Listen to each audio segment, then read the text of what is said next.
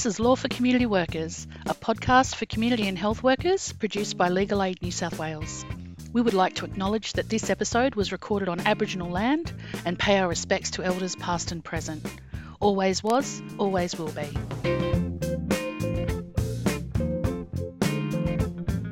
Hello everyone and welcome to Spotlight On, a shortcut series on specialist community legal services available in New South Wales. Each episode will be shining the spotlight on a different free specialist service operating in New South Wales and some nationally that you might not have known about. Any resources and services referred to in this series will be available via the show notes. You can also email us with any questions to cle@legalAid.nsw.gov.au. My name is Pauline and I'm with the Community Legal Education Branch at Legal Aid New South Wales. Today we are putting the spotlight on International Social Services Australia. Hi, my name is Jessica Rafal. I am a senior lawyer with International Social Service Australia, and the part that I like most about my role is reuniting parents with their children. So what is International Social Services Australia and what do you do? International Social Services Australia is a few things. So we're a nationwide community legal centre that specialises in international parental child abduction and the 1980 Hague Convention. We also have a social work service as part of our service that provides support to people experiencing international parental child abduction, or IPCA, as I will call it. We have other social work services as well. We also have an international family mediation service. And we are also part of a global network of international social service organisations that specialise in family and child protection support and that have 120 members around the world. And a typical case, what would that look like? And a typical case for our service. So a typical case for the legal service would be a parent calls us because their child or their children have been removed from Australia or retained outside of Australia, kept maybe after a family holiday and not brought back as initially agreed without their consent, and they want to get them back. And what does that process involve? So I'll just take you through what that process looks like. So the first step in assisting that parent is to determine whether the country to which the child has been taken is also a party to the 1980 Hague Convention. The 1980 Hague Convention is a convention designed to establish a legal pathway for securing the return of children when they have been wrongfully removed from their country of habitual residence. There are about 100 parties to the convention, and the convention is in force between Australia and around 80 of those countries. So if the country that the child has been taken to is also a party to the 1980 Hague Convention, then that will mean that it's possible to file a return application. And this will involve preparing the application and preparing a supporting affidavit which goes into detail about how that client's circumstances meet the various criteria of the Hague Convention. That's most commonly then filed with the Australian Central Authority, which is kind of an agency that sits within the Commonwealth Attorney General's Department that handles the Hague Convention. And the Australian Central Authority, or ACA, then assesses that application. If it is accepted, then it passes it along to the Central Authority in the other country. And then that central authority makes its own assessment, and if it's accepted at that stage, then that central authority will typically initiate court proceedings in the other country, and then the court will hear that application and decide on whether to return the child or not. So who would be your target clients and what makes a person eligible for your service? Our clients are typically left behind parents, the parents that are left behind when the child or children are taken without their consent to another country.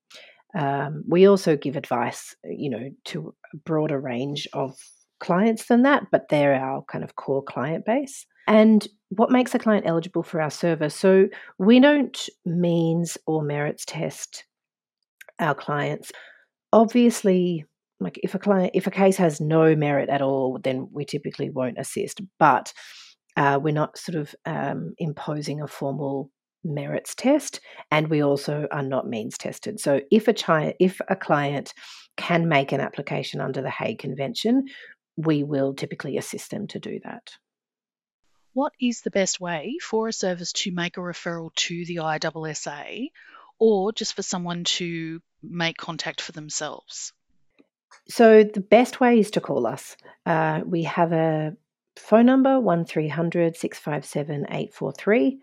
We don't have specific phone advice times, but usually you'll get through to somebody, and if not, you can leave a voicemail that we will return. We're pretty prompt with our voicemails. We have an email address as well, which is iss@iss.org.au, but the best way to get in touch with us is usually just to call us, and that's for a referral or also for a client to make direct contact. Is the ISSA available to present at conferences? Yes, we are.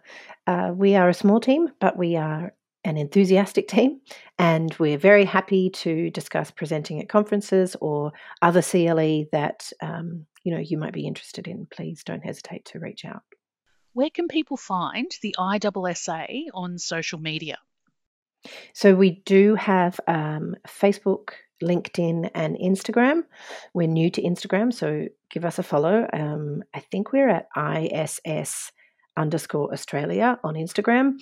On Facebook and LinkedIn, just sort of type International Social Service Australia and you'll find us there as well. And before we go, what is the one thing that you want anyone who's experiencing international parental child abduction to know? So there are two key things that I really want people to know. The first is that if your children or child is removed wrongfully, there are legal steps that you can take to secure the return of your children. That's not to say that it's always easy or simple or guarantees to succeed, but usually delaying taking action will harm your case if you do decide to make one. So the best approach is always act early, get advice early, and decide what you want to do. The second thing is that prevention is better than cure. If you think that your child might be removed from Australia, get a family lawyer to help you to get a family law watch list order. If you have a family lawyer and they say you don't need one, you don't need a watch list order, please call us. We are in the unfortunate position of speaking to many clients who, for one reason or another, and sadly it does often involve some quite bad legal advice, did not get a watch list order even though they should have, and even though they had a suspicion that their child might be removed. So although we can't help you to get a watch list order because we don't act in domestic family law matters, we are very happy to talk to you or to your lawyer to explain why it's a very good idea to get one. A successful watch list order is far more effective than relying on a Hague Convention application. And of course, there are many countries that are not a party to the Hague Convention, and getting a child back from those countries is far, far more difficult. So if it is at all possible to prevent the child from leaving, that's the better course of action. Thank you so much for joining us today, Jessica, and for letting us shine the spotlight on the ISSA. Oh, it's such a pleasure. Thanks so much for having me.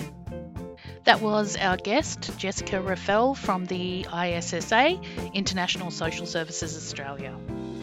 As promised, we will have the links to everything in our show notes, including the link to watch this episode on our YouTube channel, as well as the ISSA website and social media profiles. As always, you can email us to cle@legalaid.nsw.gov.au. Don't forget to keep up to date with all of the Law for Community Workers webinars and the Law for Community Workers podcast. Please subscribe to our e-alert found on our website. Also, there's a link in the show notes. Thank you for listening, and goodbye, everyone.